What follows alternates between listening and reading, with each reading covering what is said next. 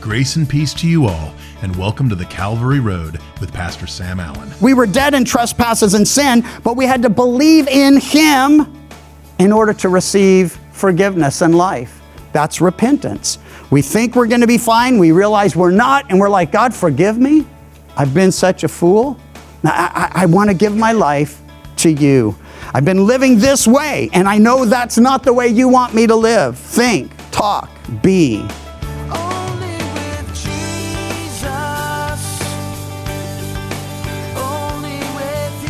Today we have the third and final broadcast of Pastor Sam's message, Jesus in Nazareth. We're in the book of Mark, chapter 6, and we're going to look at verses 12 through 29. We are considering primarily the death of John the Baptist, so let's listen in. Verse 12, they went out, they preached that people should repent. You know, this was the first word from John the Baptist as people came to him and they're like, sup? And he's like, repent. And it's like, well, happy birthday, repent. That's John's message. That's John's ministry. And our study closes with John the Baptist in a situation you would never have expected to see him in, especially if you've never read the Bible. But John called everyone to repentance. Important to note that after his baptism and temptation, the first words out of Jesus' mouth, repent. The kingdom of heaven is at hand. Peter on the day of Pentecost, repent. It's always repent, you see. I remember James Edwin Orr, great writer about the revivals over the centuries, the things that God has done in His church down through the ages, saying that repent was a missing word in the message of the gospel today. Now I know the word repent isn't in Jesus died for our sins, was buried and rose again. That's the gospel according to Paul, and it's the gospel. It's the good news. But He died for our sins. He was buried. He rose again. We get the implications. We were dead in trespasses and sin, but we had to believe in Him in order to receive forgiveness and life. That's repentance. We think we're going to be fine. We realize we're not. And we're like, God, forgive me. I've been such a fool. Now, I want to give my life to you. I've been living this way. And I know that's not the way you want me to live. Think, talk, be. So repentance is the key for the unbeliever to come to Christ. And then it's a key for believers because as we study the Scripture, I don't know if you've noticed that there are a lot of places where God gets personal with us. And some of us were like, hey, listen up, listen up, listen up. And then all of a sudden it's like, bam, it gets you and you're like, hey, getting a little weird here now. I'm not sure I agree with this guy completely. If that happens to you, you better repent. Think whatever you want about me, but His word, if it's coming forth and it's nailing you, man, you want to respond to it. Well, we get to our third snapshot, and it's one that's just crazy. Oh, one more verse, verse 13, and then we'll look at Herod and John and Herodias. Then they cast out many demons. They anointed with oil many who were sick and healed them.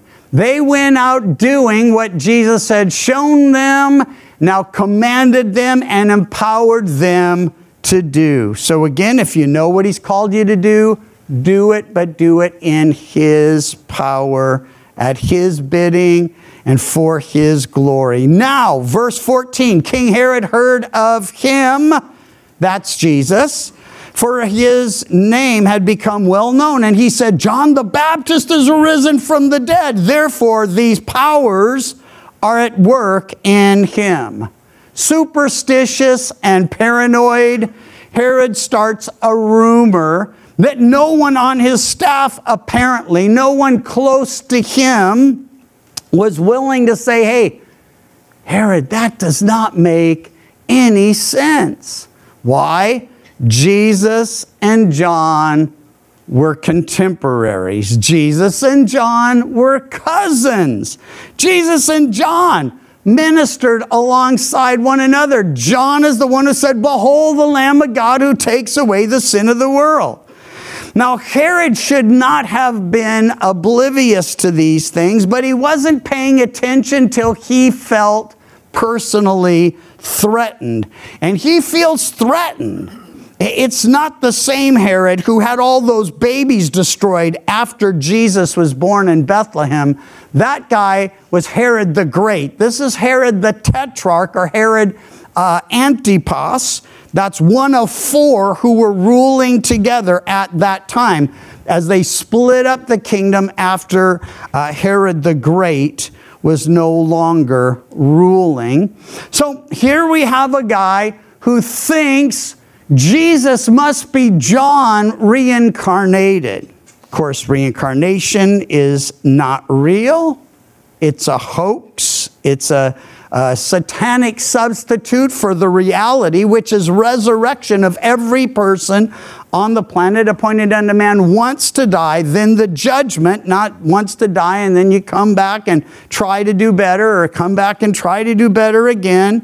A lot more to that, but it's for another time. Others said it's Elijah. Some others said it's the prophet, or like one of the prophets. Now, they had come to John when he was baptizing in the wilderness, and they said, "Hey, are you Elijah?" Because Elijah's supposed to come before the great and notable day of the Lord. It's there in the end of the Old Testament in Malachi. And he said, "No, I'm not Elijah." And they go, "Well, are you that prophet?" Because Moses promised another like him, so that would be a reference to a specific prophet. "No." Or, "Well, are you a prophet?" And he says, "Listen, I'm just a voice crying in the wilderness. Make straight paths for the coming of the Lord. Straighten it out. Get ready. The Lord is at hand." It's interesting because John was so humble, but Jesus said, "Among men, no one was ever born who was greater." We also know John was the end of the Old Testament dispensation of prophets. There are still those who prophesy in Scripture, and we can certainly say, "Thus says the Lord." That's prophesying in the sense as long as we're declaring His actual word, what's absolutely true. Well, so we prophesy, but He is the last of the prophets, because the Scripture says the law and the prophets were unto John. He closes the dispensation of the law and the prophets, Jesus beginning the dispensation of grace that we're still living in. So John said, "I'm not that guy, I'm not that guy, I'm just a voice. I'm just here to declare the word of God and to point to the Son of God." When Herod heard it, he said, "This is John whom I beheaded, and he has been raised from the dead." It mentioned that he thought the powers, the works Jesus was doing was evidence that he was actually John the Baptist. But we're told of John, he did no miracle. He had one word, one ministry. It was a one-string guitar, and he never tuned it. He just played that one note all the time. And so here you have it. He thinks, because he's paranoid, because he has no actual right to the throne upon which he sits, he's freaking out over Jesus. Herod himself had sent and laid hold of John, verse 17, bound him in prison for the sake of Herodias, his brother Philip's wife, for he had married her. And John, as he was apt to do, said to Herod, "It's not lawful for you to have your brother's wife." I'm sure he said repent. Doesn't have to say that he said it. But he's like, "Hey, this isn't lawful, and you're going to have to deal with this." Now, it's interesting because Herodias takes this harder than Herod does. Herodias, it says, held it against him and wanted to kill him but she could not. Why? Verse 20, Herod feared John, knowing he was a just and holy man. He protected him. And when he heard him, he did many things and heard him gladly. Unpack that with me for just a moment. Herod knew John was just and holy. Herodias wanted him dead. Herod respected and protected him. Herod feared John, but he feared Herodias one even more. I've noticed that a lot of times these bad women, if you separate the syllables, Herodias, like what do you think of her? Herodias. It's like Hagar, right? What do you think of her? Hagar. But anyway, pet theories. Nevertheless, I think with Herodias, I got it right. She is odious in every way. She is a mess. Unforgiving, hateful, hostile, plotting a way to put John to death. Now, she wants him dead, but respect, protection, fear. He'd heard him say many things, and it says he did many things. He heard John and did many things. Now, it doesn't say what he did, but I'm thinking, because of how John's wired, that Herod actually repented of some things.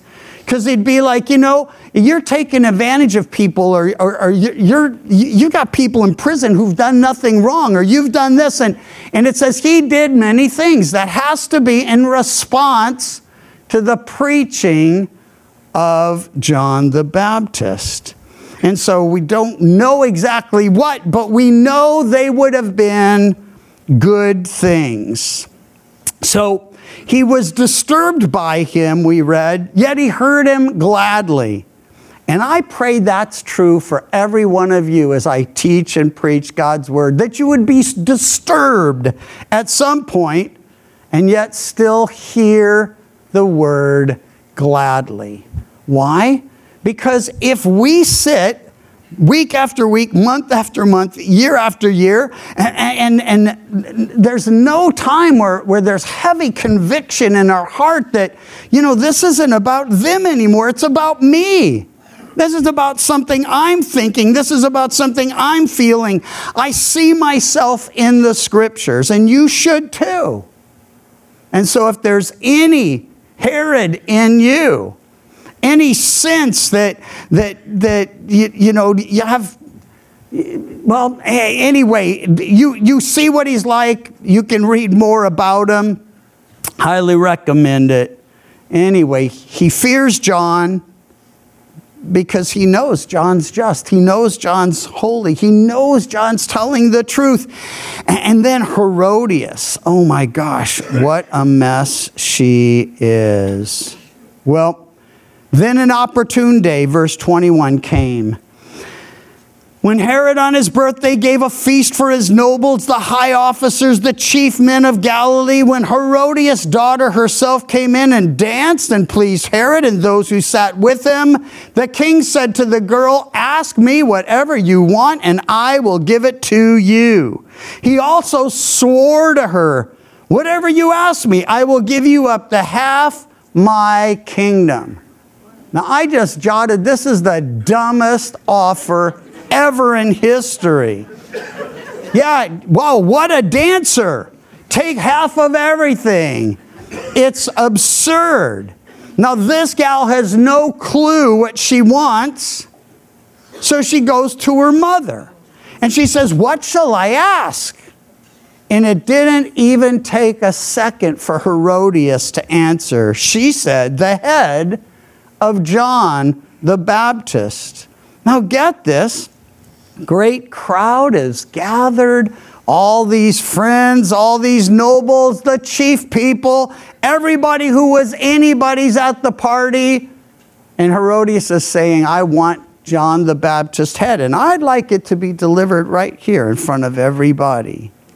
She wanted everybody to know her wrath and the horror of what she was capable of. Truly, she and Herod together, they're like Ahab and Jezebel in the Old Testament. They're horrible individually, and together they are 10 times worse. So she went out and says to her mother, "What shall I ask?"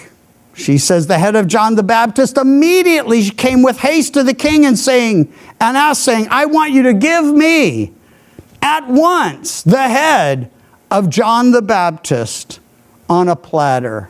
Now Herod's in real trouble here, and here's why. Character isn't developed in trials. It is revealed in trials. Character doesn't develop in the midst of the test. It's revealed in the midst of the test. And so his character was already warped. He was already compromised. He was already fearful. He was already a mess. And now he's in a real crisis. All these people are there. He feels it's more important to save face in front of them than to do what's right before the Lord. So the king, we read, was exceedingly sorry, yet because of the oaths and because of those who sat with him, he did not want to refuse her. Deal with those three in the opposite order. Those who sat, the oaths, and then that he was exceedingly sorry. Psalm 1 says, "Blessed is the man who walks not in the counsel of the ungodly, or stands in the way of sinners, or sits in the seat of the scornful." He's not that blessed man. He's the one who's standing in the way of sinners and sitting in the seat of scornful, and walking in the way, everything that walking in the counsel of the ungodly, that's him, you see. And well, by the way, because that shouldn't be describing you, his delight, her delight, your delight in the law of the Lord, and in it meditates day and night. You want to be blessed by the Lord? Stay in his word, meditate on it, and then walk with people that are godly. Listen to people that are walking. Go in the path. Sit down with God's people to discuss God's heart and God's word and God's plan. Herod was full of fear, fearful, and Herod was a fool. It said he was exceedingly sorry. I'm like, sorry? That doesn't even get there. It doesn't come close. Listen, sorry would be, as I was driving in, I barely scraped your car. And by the way, as I was driving in, I barely scraped your car, and I'm really sorry. No, I'm kidding. Don't worry. It's all good. But listen, that would be something to be sorry for. I had an accident. I did something I didn't mean to do. This is willful. This is just, he took the life of a man he knew to be just and holy because he was afraid of Herodias and because he didn't want to go back on his word in front of all these guests. And listen, Jesus says not to take oaths, not to swear by heaven nor by earth. This is one of the reasons why. We could just take his word for it. He says not to do it, so I won't do it. But it helps to know. You don't do it because it puts you in positions you don't want to find yourself in. Immediately, verse 27. The king sent an executioner, commanded his head to be brought, and he went and beheaded him in prison, brought his head on a platter and gave it to the girl, and the girl gave it to her mother. And when his disciples heard of it, they came back and took away his corpse and laid it in a tomb. Now, before we close, a couple things. Some of you are wondering, as I once did, how could God let that happen? I mean, John was faithful. John was holy. John was righteous. If there was ever anyone God should have protected, you would think it should be John. But listen, John had finished his race. Paul at one point says, I've run my race. I've finished it. I'm finished well. I'm ready for what lies ahead. Listen, for John, on the other side of all this is glory. And so he's not afraid to die. And when we struggle with why God allows this, why two people get sick and this one gets better and this one dies. But we prayed for both of them, and both of them had a future, and both of them have a family, and both of them, we don't have to understand why God does what he does or why he doesn't do what we think he should do. We just have to know that all things God does are right. That he never gets it wrong. We often get it wrong. He never does something where he doesn't understand what he's doing or know the implications of it. We often are guilty of both.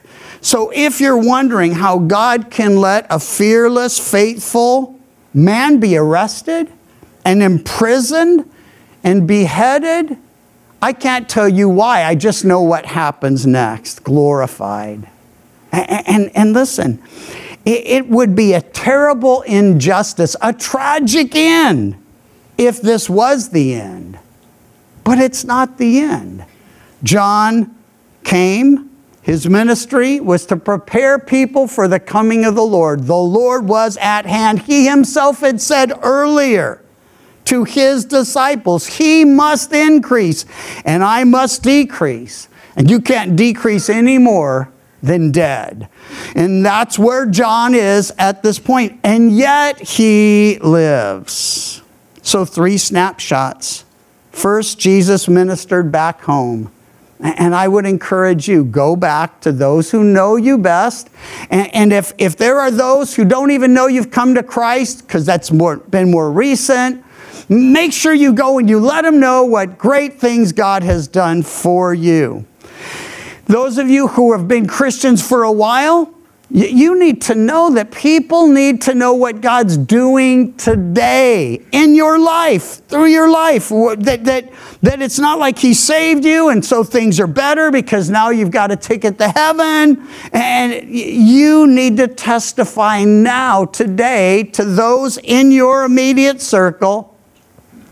You know, I was so worried about this. Seemed like a small thing. I didn't even know if I should bring it to the Lord, but I prayed, and here's how he answered.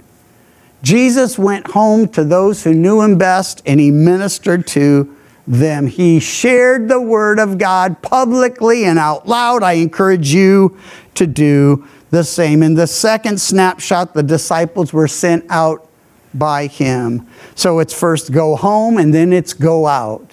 Wherever you go. And you know, if you want to go into all the world and preach the gospel, you don't have to even leave Chico. Just go to Chico State. I don't know how many nations are represented there. But I knew at one point, I just don't know this year. But here's the thing. There are people from all over the world at Chico State. They don't know the culture, they don't know the people, many've never heard of Jesus. And they're hearing his name now and then, but not in a way that brings glory to Jesus. And so I'm saying, just go out. First go home, then go out. And then understand that John's ministry comes to an end here. And so, like John, be fearless, be faithful, until that time God calls you. In Ephesians 4:15, we are instructed to speak the truth in love. When looking at some of the things that John the Baptist said, it's a fair question to ask, well, was he speaking the truth in love? And the answer is unequivocally yes.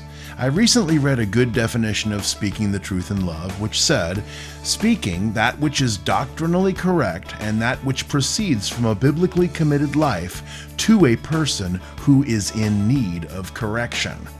While John may have appeared to be somewhat disgusted by what he saw, his message was always repent. He knew that repentance was the path they needed to take if they were ever to enter into the kingdom of heaven, and that is how he prepared the way for the coming of Messiah. The Calvary Road is a ministry of Calvary Chapel Chico, and you can visit our website, ccchico.com, or download the CC Chico app to contact us and listen to other studies from Pastor Sam. You can also listen to The Calvary Road as a daily podcast by visiting thecalvaryroad.com. We'd love to hear from you, and until next time, may you find grace and peace as your journey takes you down the Calvary Road. And your grace